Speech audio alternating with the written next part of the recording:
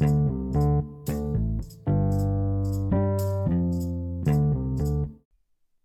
and welcome to the podcast Sport and Life. I hope you're well.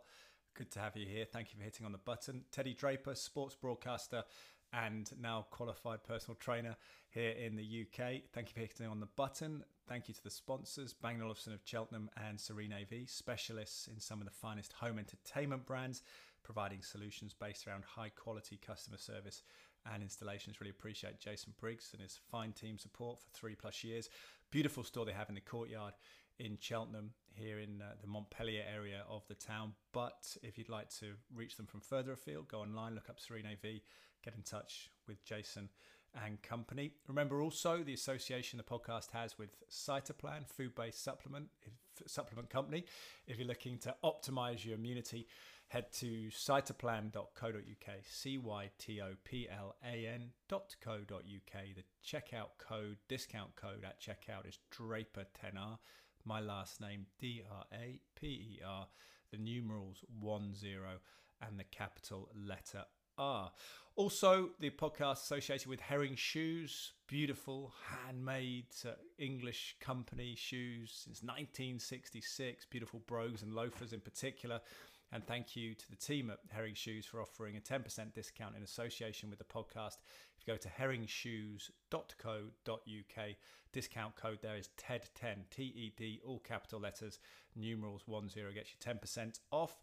If you're ever prompted or ever reflect upon the possibility of losing a loved one and not having their memories recorded, their life stories detailed, then maybe you'd be interested. It sounds maudlin, but I think it's really positive, the conversations I've had through Attic Box Audio, sitting down with members of the public where we reminisce about their childhood, their upbringing. It might be people who are 60, 70, 80 years of age, but always intriguing for me as a journalist who loves speaking to people. But I think for family members can be really great as well in terms of developing that connection. So that's Attic Box Audio, and serving those memories, saving those memories for posterity. Attic Box Audio, and you can get there either atticboxaudio.co.uk or drapermedia.co.uk.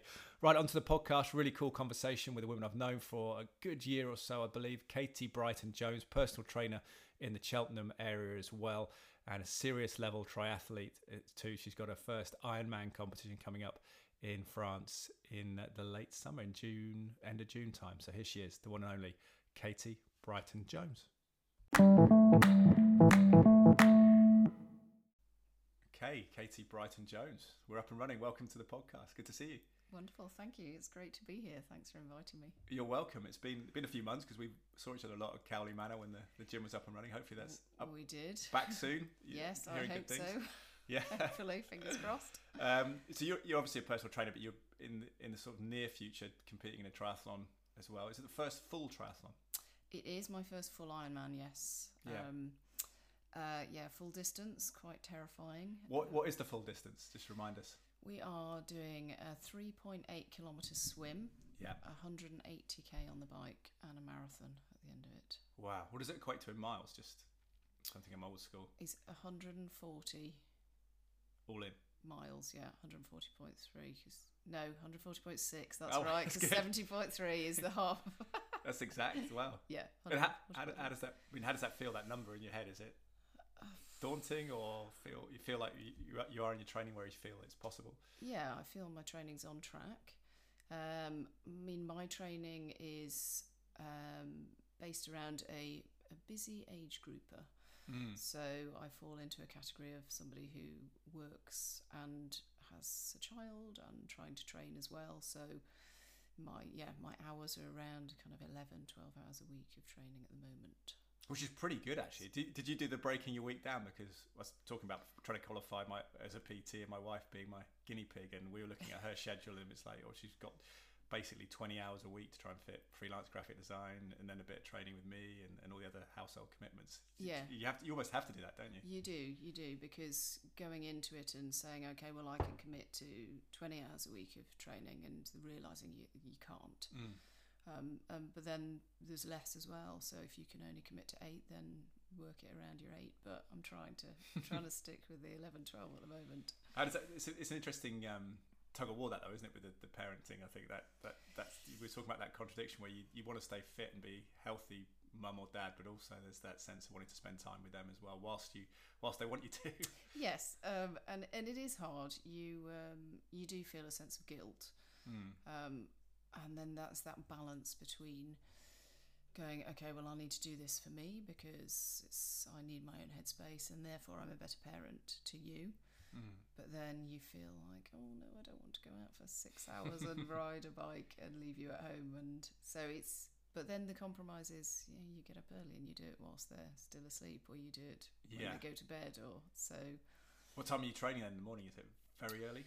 Yeah, it can be, if needs be. Yeah. Get up at 5 and get out and hit the road early, especially at the weekends if it's like a 6-hour bike ride.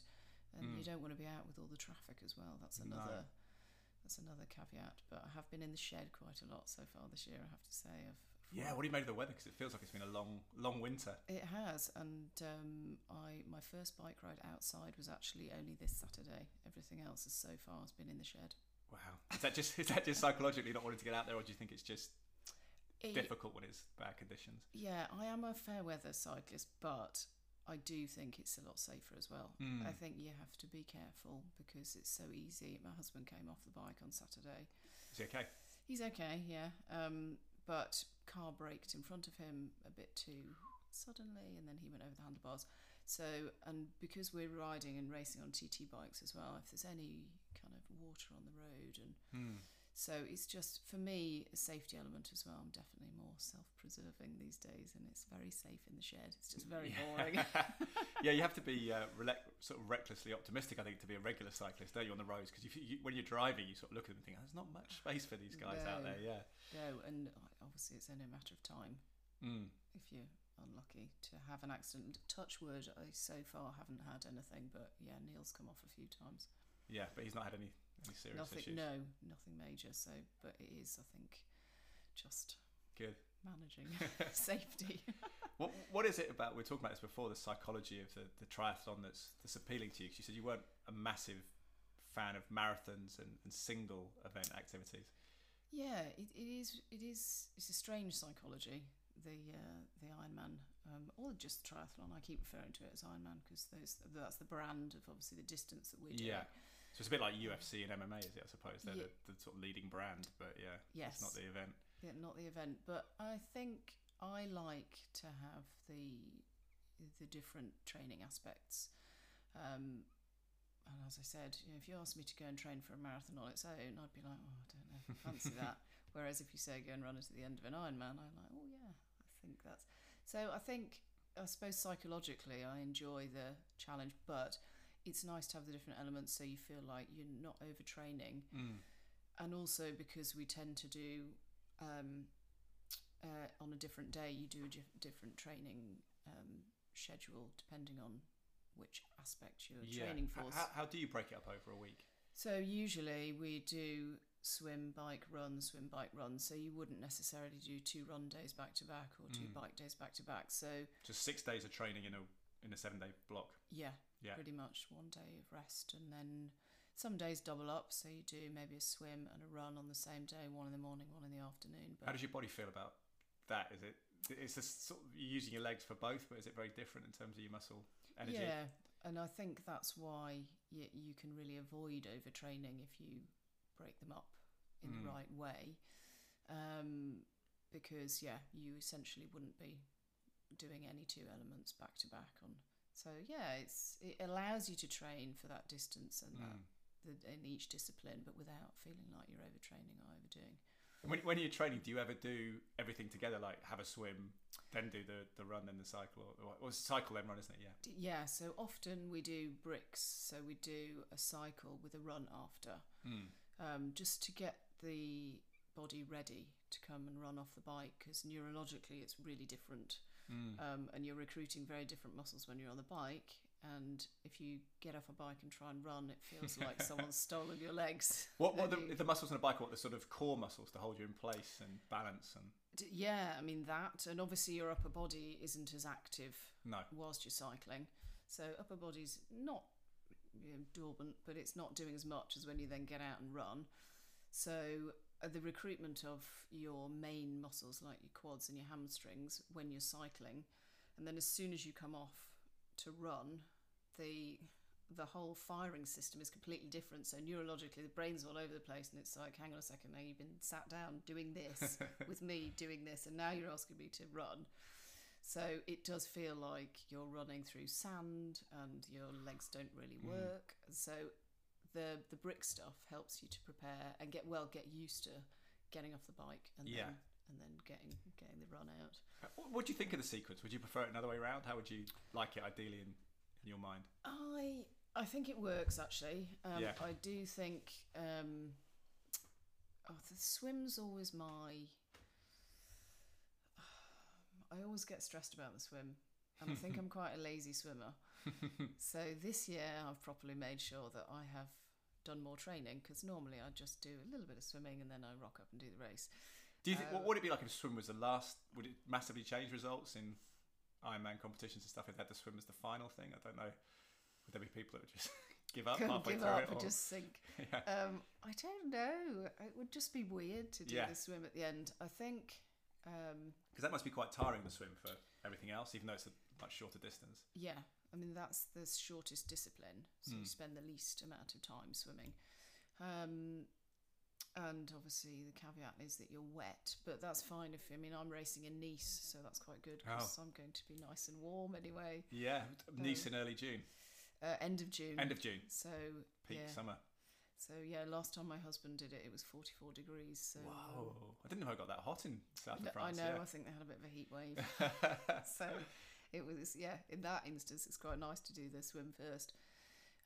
But then if you're doing a race like Tenby, for example, and you've then soaking wet and freezing cold for your entire... Tenby in Wales, when was that? September. Okay, so it shouldn't be that cold, but it's still relatively. It was so. Yeah, I don't know how I'd feel about doing the swim at the end. I kind of like getting it out of the way. Yeah. Because although it's not the most strenuous and it's the shortest, I kind of feel like it's like my nemesis. But I feel actually better. I wonder if biking would be easy at the end. I don't know whether they'd be sort of having a sit down, but it depends how you are at biking, I guess. Yes, true. I do think that the challenge coming off the bike and running is hard. Yeah. So I think it probably would be easier. Because swimming into running is more of a similar activity, is it? Potentially, usually upper and lower. Yeah, and you usually find that good swimmers are good runners. Those kind of go hand in hand. Whereas, the biking throws it all out. But it's interesting. Do you think there is the people who are good at triathlon, are they kind of quote unquote all rounders? Because obviously as a PT, we've got this mythical thing, haven't we? Is there a general base fitness or aptitude that we have, and then people that are more specifically suited to certain industries? Yeah, I think triathlon's great because it's it covers a multitude of different disciplines. So if you're not particularly strong in one, you can kind of make up for it in your other disciplines, and you usually find that not even your top guys won't be really great at each one. Yeah, they'll have a stronger one, and then just adapt and train a bit more for the ones that I'd imagine if you're a really strong swimmer, it must be frustrating, because you probably wouldn't do triathlon because you'd be sort of ahead and then you get caught up. It must be frustrating.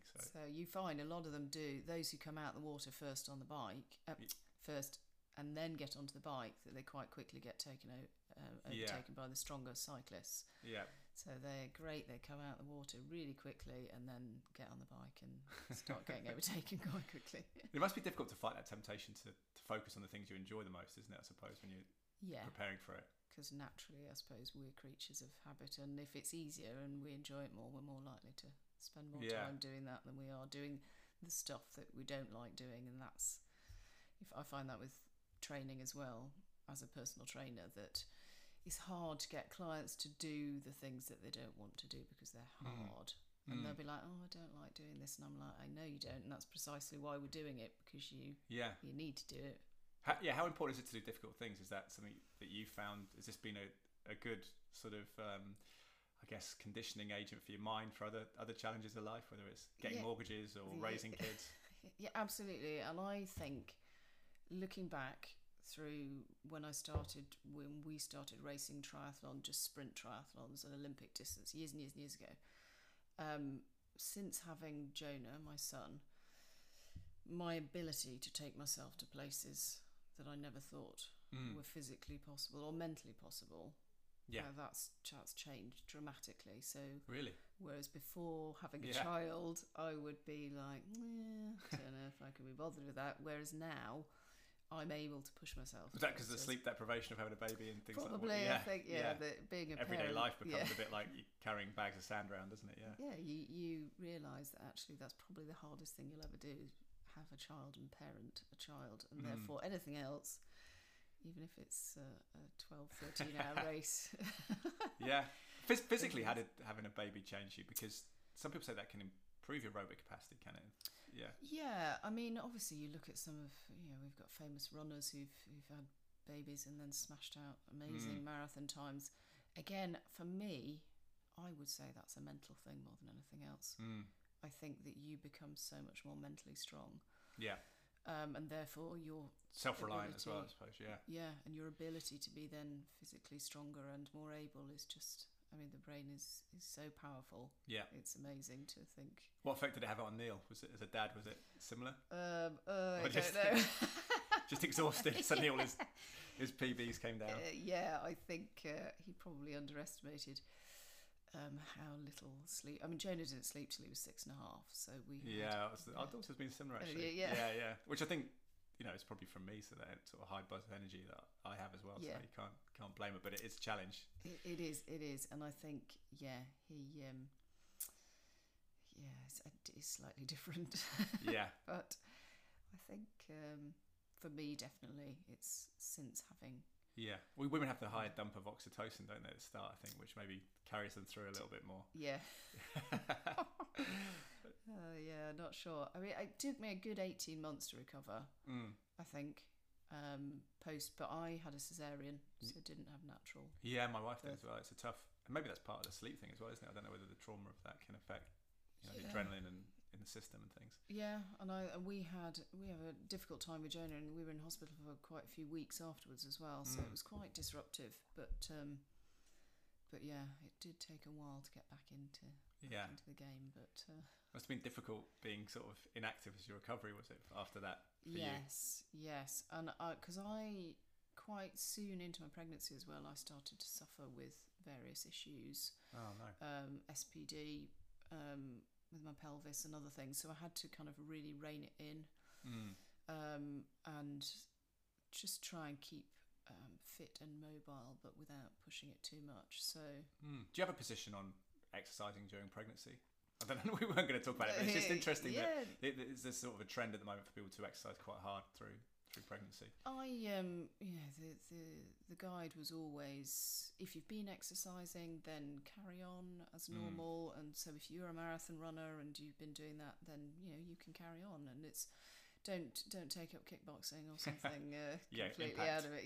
Whilst you're, and I think there's a lot to be said for just gently keeping going, but don't take up anything too extreme whilst you're there's a lot of challenges already on your body, isn't there, through that process. And I think listening to your body, I know one of my clients said that his daughter-in-law is pregnant at the moment, and she's struggling as well with various physical issues that are really impacting her mentally because she now can't exercise.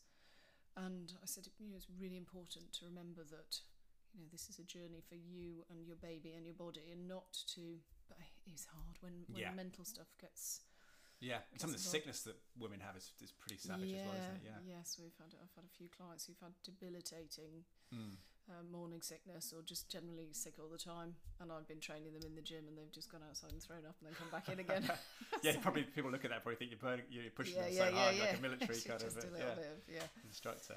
So it's tough, but I think listening to your body, and that goes for across the board, whether you're pregnant or whatever you are, whoever you are, just to.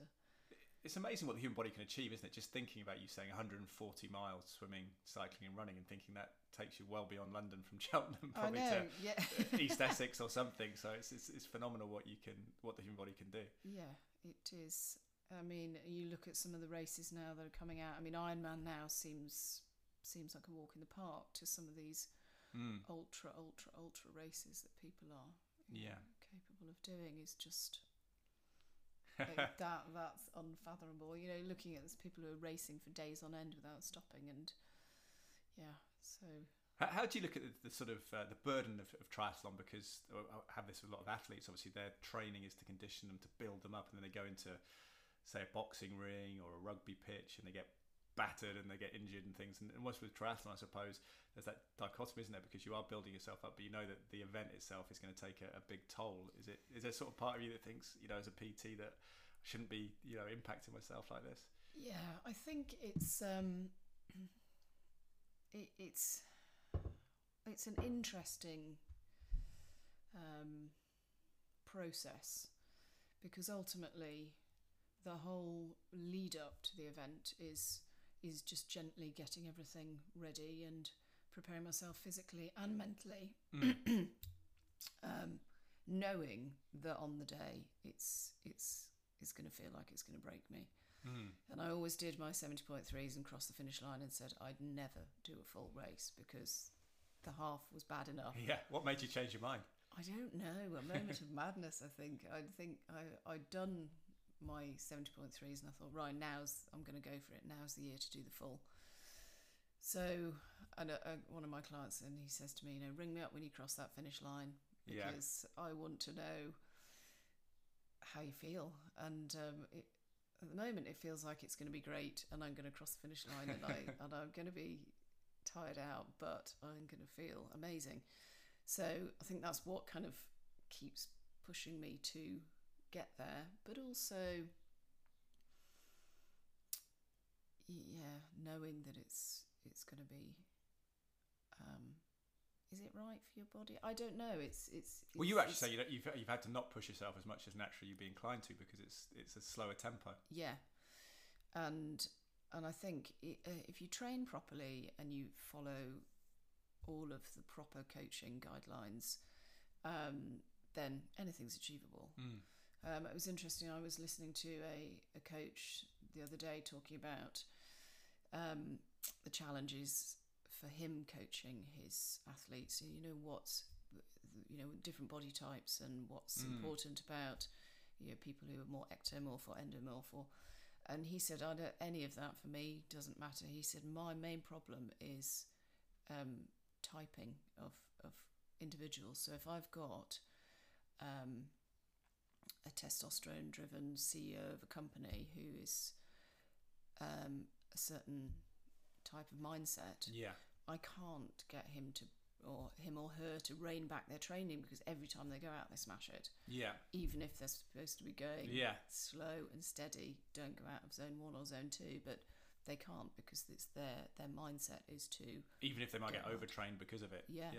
And so he was saying how he finds it really hard to kind of get those people who will naturally always overtrain to rein it back in, and to. That's a good form of discipline in a sense, containing yourself, isn't it? As well as pushing yourself. There's that kind of complexity to discipline.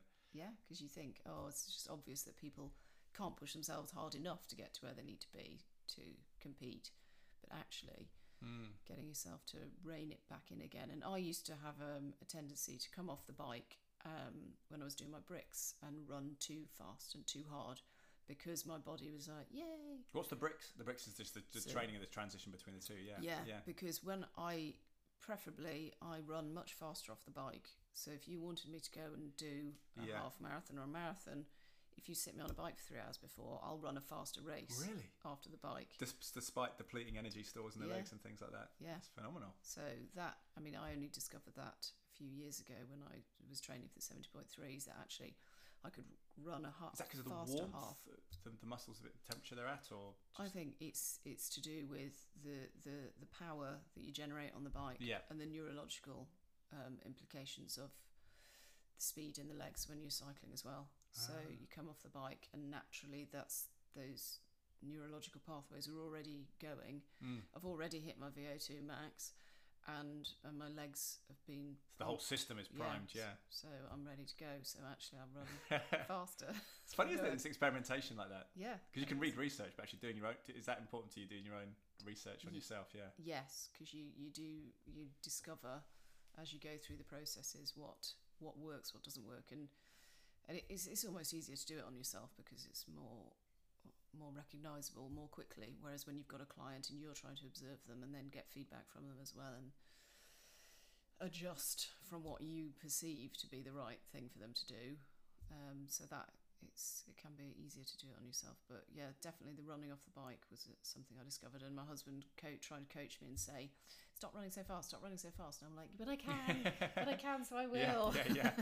But you're driven by that goal not to be too comfortable and to chase difficult things, aren't you? So it is a contradiction. What is it about? What do you think about modern society and the sort of creature comforts we're surrounded by? How much of a difficult challenge has that been for your clients and everything? Is it quite a dangerous society we got around us? I don't know. And lots of pitfalls and lifestyle traps we can fall into. Yeah, there are, and I mean, life is just getting more and more comfortable in a way for a lot of people. I suppose my clients are often in a position of being able to be surrounded by a lot of creature comforts, and it's hard. Is society getting more lazy? I think if you look over the past 50 or so years, then yes, it is. I mean, you've only got to go outside and see people zooming around on those Zwing things. Oh, the scooters, yeah. Yes, and people aren't even walking anymore. No, or not even pushing you to get a scooter where you have to push yourself. Yeah. So now it's an electric scooter, or it's an electric bike. So I do think inherently that people are, and also post-COVID, I mean, people working from home, even that has meant people are moving less. I noticed that all of my clients who worked from home during COVID got terrible postural issues, weight gain. So just because at home you get up less from your desk than you would do in an office to chat to someone, get a drink, and they're not even commuting. So they get up even earlier, start work even earlier, sit in front of the computer, zooming or do all day, and moving even less. And they go, oh well, I had a chance to do my hour exercise. But actually find that that hour is nowhere near enough when you were doing 10,000 steps before. That kind of difference in... Yeah, what is the most important thing? Is it the overall lifestyle, or is it the bouts of exercise? Do you feel, if someone had the sort of choice between two, I know obviously the ideal is to do both, but it's a good question, isn't it? I would say a general good lifestyle that is active. So even if you're just walking, gardening, whatever... all the time on a daily basis, and I would say that's better than... I remember how strong my nan was as well, because she used to wring out washing and with her hands, a vice-like grip, and she'd carry shopping a couple of miles home and things like that, which was carrying effectively what people do in the gym, isn't it? So she's doing her workouts. I mean, it's interesting, you go abroad and you look at the elderly in France or in Spain or in Italy, and they're still out doing stuff and tending to animals and growing vegetables and things, and they seem to be a lot more active and for a lot longer. It feels like to me that consumerism has hijacked a pretty sensible instinct we had to rest, because we needed to rest in the past, but now it's like you can rest all the time if you want to. Yeah, and you can just stay at home and order your Deliveroo, and you don't even have to go out and get your food. And I do think we've definitely become more sedentary. And then on the flip side, we've also become more mentally challenged by social media, and that kind of, I think that being able to observe everybody's lives all the time from a phone, comparison, being a thief of joy or whatever they call it. And then longing for other people's lives that you don't know what they're actually doing. Instead of actually just going out and enjoying small bit of sunshine, or the small things. Well, how correlated is the sedentary trend with the sort of mental health issues as well? Do you think they're connected?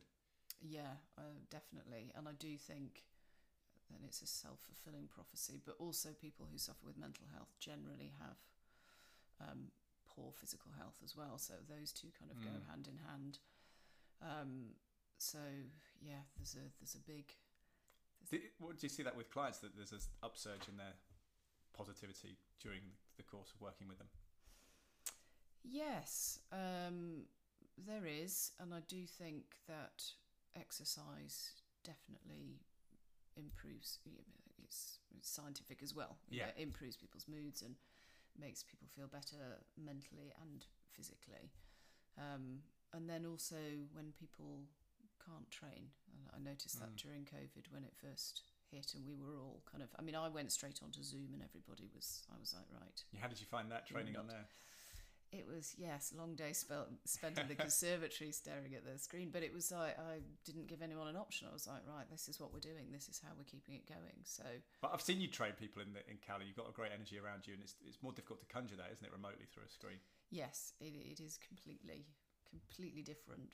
You're sort of generating it, but not getting anything back in the set. Yeah. Yes, and a lot of clients found it really hard. And some of them did say, I can't do this. I'm just going to wait until we can get back together again. So there is obviously that definite kind of interaction, the physical interaction of being together that makes a difference.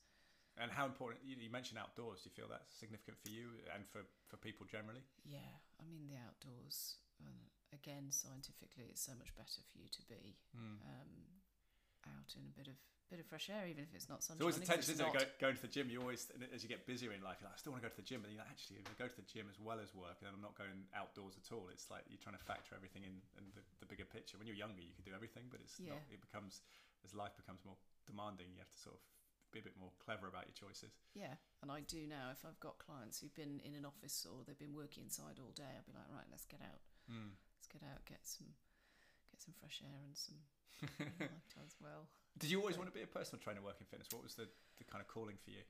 I spent years. I started off training racehorses after I left school. Oh, cool. So that was really enjoyable, and I wanted to become a jockey. Must be a bit underwhelming training humans after you trained racehorses, in terms of the capacity. Yeah. I mean, it was great experience. I wanted to become a jockey, but back then there weren't many female jockeys. It was quite hard. It was quite a hard environment. People like Rachel Blackmore kind of trailblazing now. Yeah, absolutely. I mean, now it's they're everywhere, which is great. But back in the day, it was still a struggle, and I was told that women didn't ride as well as men, and so there's a different physical element. You've got a good shout though. For women, actually, there's a lot of aptitude. Just you weigh less, don't you? Well, Which exactly. is a big thing. Yeah. And to be honest. And then you look back in those, well, still now, that most of the guys in the yard were female. So a lot of the lads were girls, and they're on the ground training the horses day in day out, like I was. Yeah. And then you take the horse away and stick a jockey on. Yeah, it feels like more common generally for young girls to horse ride now than maybe it was different hundreds of years ago when everyone rode a horse, but now it's very much a kind of sport for young girls, isn't it? Typically, So it was a great sport. It was hard. It was good fun, and I was going to go to Melbourne to work in a yard out there, but then I discovered that I've got a blood disorder. Oh no! So it just meant it wasn't safe for me to keep riding because I got covered in bruises all the time, and I was being thrown off a lot. And oh wow!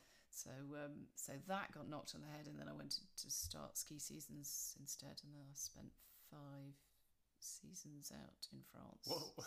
How did that work, the blood disorder though? Because surely there's a few impacts involved in skiing. Yeah, it wasn't quite as dangerous, and we'd kind of got it under control before I went skiing. So and then I just kind of monitored it. But you forget with jockeys, don't you? Jump jockeys in particular, how much damage they go through. Yeah, and I was breaking the yearlings in, so I was being thrown off all the time. Whoa. It was a bit like the Wild West. Did you have concussions?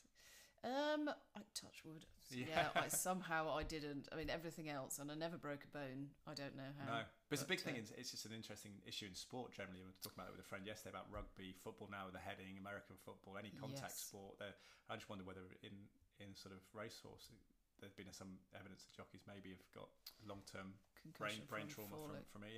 Yeah, I mean, I haven't noticed. Maybe I have. But yeah, the amount of operations they've all had and bones have been broken. And yes, I mean it's dangerous. Horse riding is a dangerous sport, but it's free will, isn't it? I think that's what you come back to in the conversation. That actually, I think that the scary thing for people regarding rugby and heading football has been that people weren't quite sure. Like I think for a long time, people knew that boxing was bad for your brain. It was a decision, a risk you took, but maybe people weren't quite aware of the impacts of rugby tackling and heading a ball. No, I don't think so until too late. But yeah.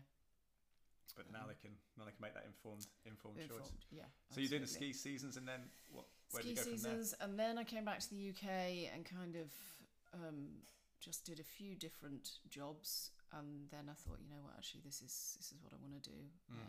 I'd been kind of involved in some kind of sporting exercising for so long, so yeah, that's when I started to train as a personal trainer, and yeah, qualified. So what, 16 years ago now. Yeah. So yeah, and it's I have to say, I wouldn't change it for the world because it's so rewarding. Helping people feel better about themselves and feel good about themselves. I don't know why you wouldn't want to do anything else, because it's and when people thank you and say, you know, you've made, whether it's recovering from injury or whether it's just making them feel better about themselves or whether it's a health thing or whatever, but the reward that you get from that is priceless, and I wouldn't change. How much of it is being a sort of counsellor of sorts, do you think? Or absolutely, like 90%. Really? Yeah. I think my clients would probably agree with me that I'm as much a kind of confidant and a counsellor as I am a. Do you think blokes find it easier to confide when they're doing something active as well? I don't know whether that's true or not. There's some. We had a guy on who's a friend of mine from university. He's got an initiative called Progressive Masculinity, working a lot with troubled teens, young boys and stuff. And he says that often they have to make activities where people are sort of doing something shoulder to shoulder and active. Men don't often want to sit down in a room and stare at someone and tell them their problems. Yeah, I think that is true. And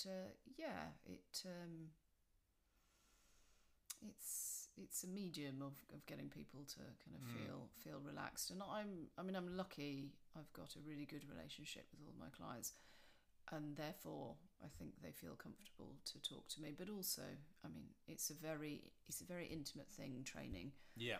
And if you have a relationship that doesn't work, then it falls by the wayside. So I've had clients over the years that you just don't gel, and if you don't gel, you don't kind of trust each other, they don't trust you, and it doesn't work. And do you sort of initiate a break in those scenarios? How does that usually play out?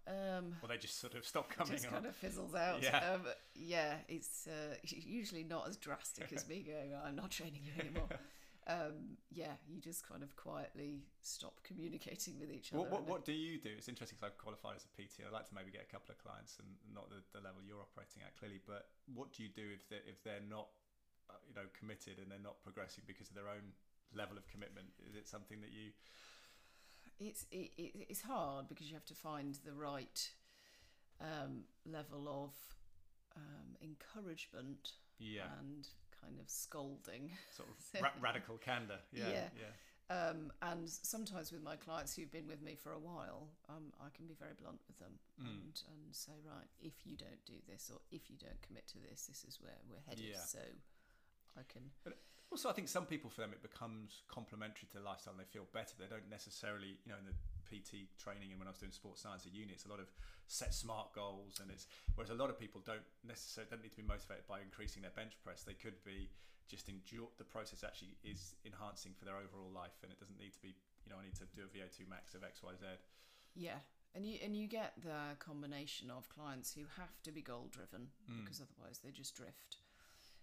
So you set them whatever goals it might be, but just enough to keep them. So your smart goals as you would.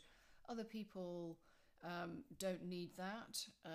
They just need support. And because you will get fitter by virtue of repetition anyway. Absolutely. Won't you? Yeah. And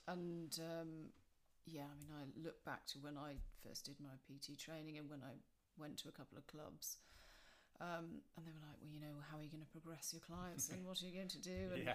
And I'm like, well, really, just by process of moving people is almost enough of a progression. It doesn't have to be set in stone. You don't have to go, right, today we're going to do this amount, like you say, of this and this. You put 2.5 kg on the bar next week extra, It doesn't.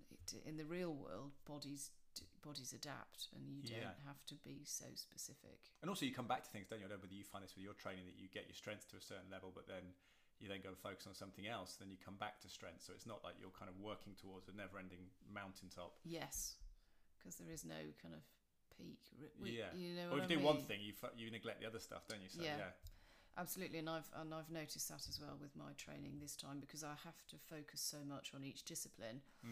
I've kind of neglected my strength training because I just. You were doing that in the winter, weren't you? Ahead of this, I remember. Yeah. Like October, November time last year, seeing you in the gym doing some strength stuff. Yeah. With this in mind. Yeah. So you have to kind of periodise then when you're going to do those things, but I haven't had time to stay in the gym as well now. And also, I've had a little bit of a niggle with my left leg, old injury from years ago, when I did a ridiculous competition called the Superhuman Games. Right. Which honestly was the hardest thing I've What ever was that? done. It was like a CrossFit thing down in Bristol, and we had to do we were flipping tyres, doing burpees, dragging sleds, deadlifting, throwing things. It was just... Yeah, it was a whole chaos. day of relentless. I mean, I thought I was quite fit until I did that, and it nearly killed me. And the wild thing about fitness, though, isn't it, is that you think you're fit in one sort of mode and then discipline, and then you go and do something, and you go, wow. So yeah, I would never do the Superhuman Games ever again. But so old injury, and I haven't been on top of my rehab because it's just another thing. But it's highlighted again for me that you have to make sure that you keep on top of. You can pick that up in July, though, presumably after you get this race done. Yes, hopefully, but I drag myself to the end, the finish line, and then I go. What do you expect the soreness to be like afterwards? Do you know? Will it be bad, or I don't know? I reckon it'll be the stiffness. I would say I've noticed getting older that my hips get hot. Well, especially. I don't think you are old. I don't know how old you are, but I was wondering that.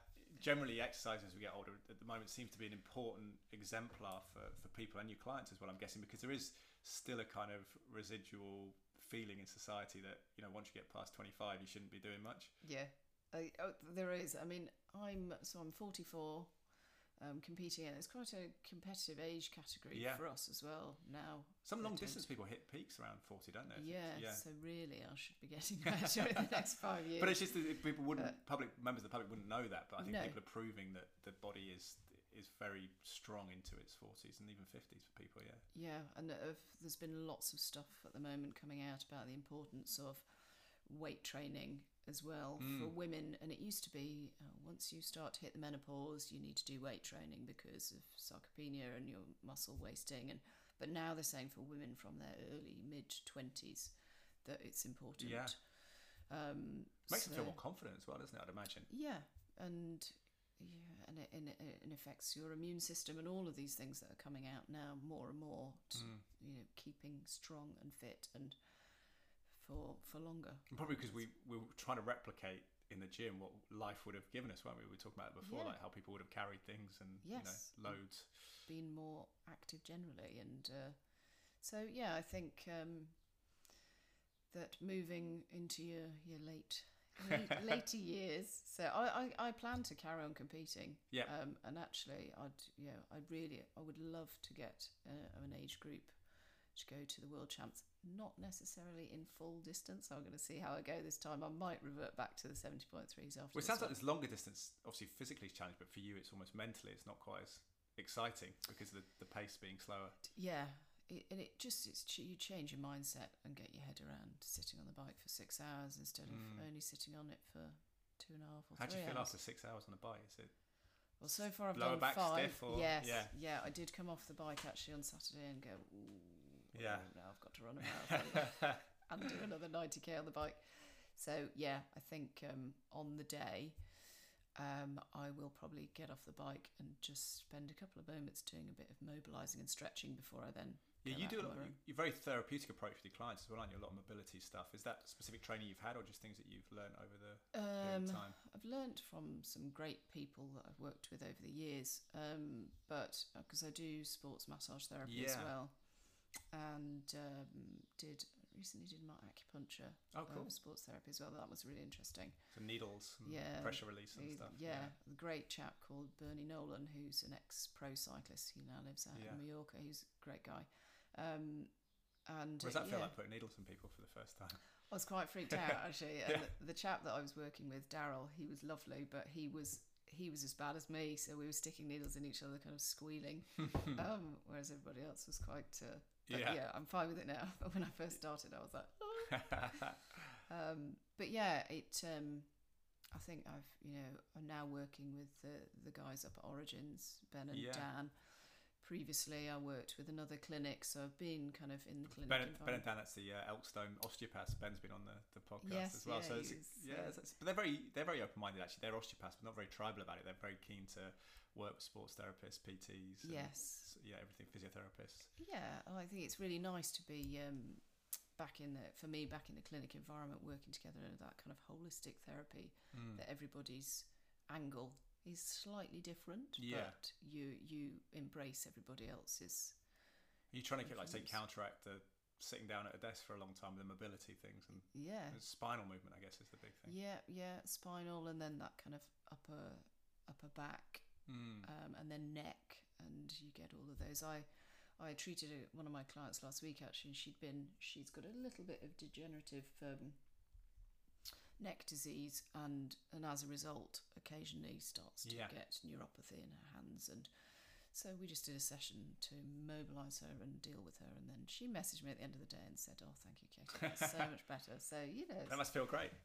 It's nice to be able to help people. It's funny the neck. I feel that actually because I work at. It's funny Sky Sports News at the day job, and we've had a computer in the desk in front of us, and a friend sent a sort of, I guess, a diagram of why we're feeling pressure on neck, but you're leaning forward all the time like this, and then you're glancing up, and your neck's actually constantly getting fatigued from that, and you get that sort of sometimes that sort of feeling. Even if I look down at my phone on a day off, I feel that kind of tension of looking back up again. Yeah, because your head weighs quite a lot. Yeah, it does, doesn't it? It's a massive. Well, my head particularly is very big, disproportionate compared to a lot of people.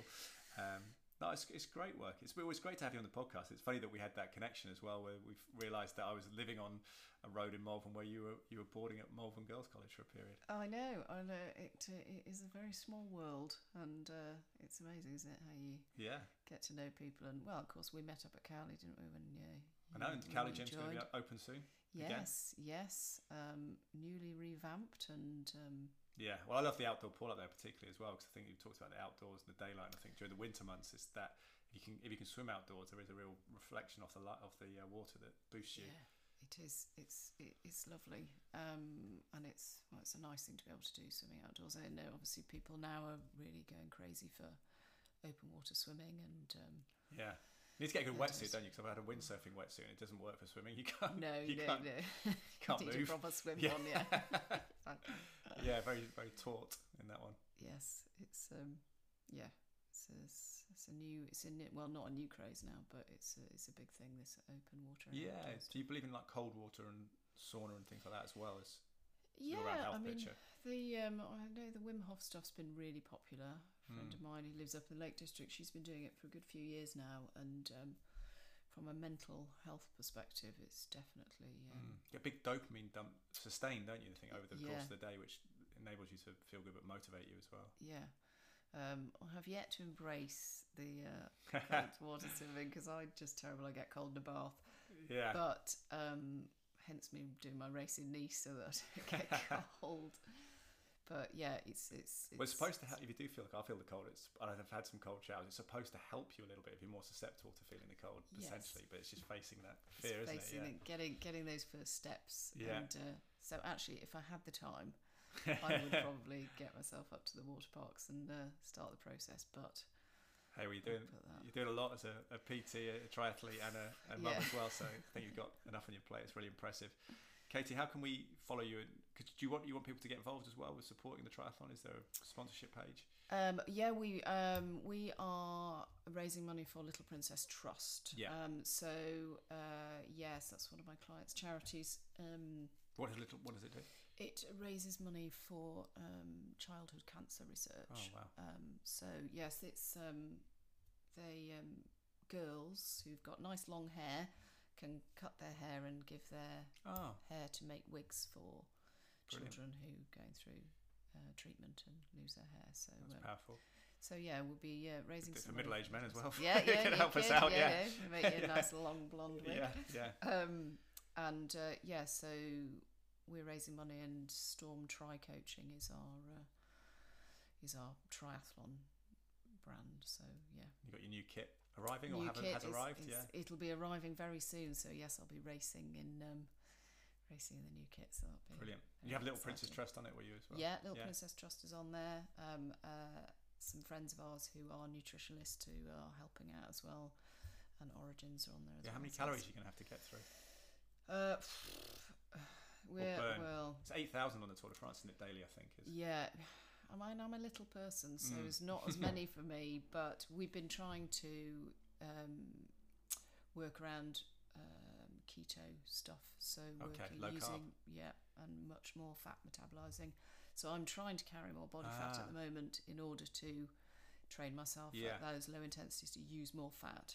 Will you then eat carbohydrate on the day to sort of shock your system? Yeah, I will have to on the day, but hopefully I'll be carrying enough body fat for my body, because you do run out, no matter how many stores I have, I won't be able to carry enough glycogen in the body to race. So you need to use the fat, so you need to use the fat. Highly calorific, isn't it? Yeah, so I'm trying to carry an extra few pounds at the moment. But, good for you. You don't look at it, you look great. But Katie Brighton-Jones, thank you for coming on the podcast. Really appreciate it. You're very welcome. Thank you for having me. You're welcome.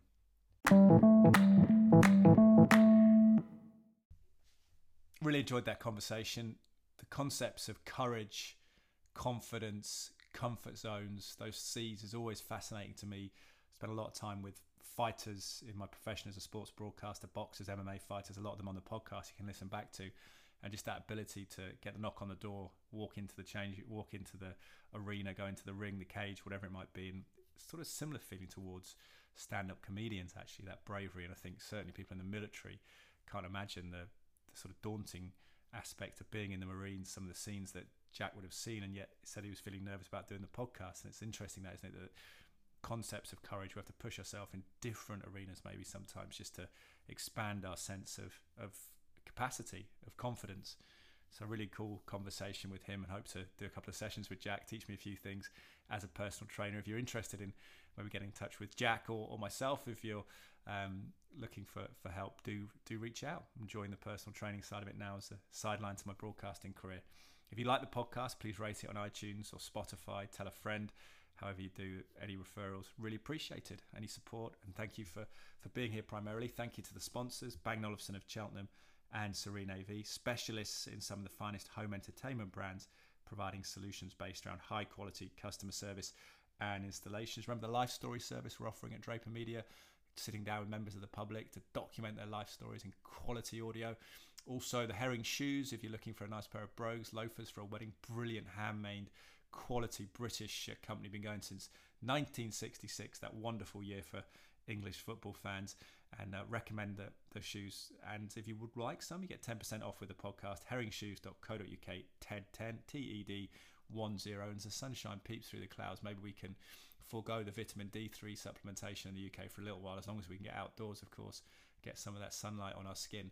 But maybe looking to optimize your immunity in other ways. The discount for the Cytoplan supplements, CYTOPLAN, at cytoplan.co.uk is Draper10R, my last name DRAPER, numerals 10 and capital letter R. That's 30% off your first purchase, 10% ongoing. Thank you for being here. I hope you have a great week and hope to speak to you again soon. Goodbye for now.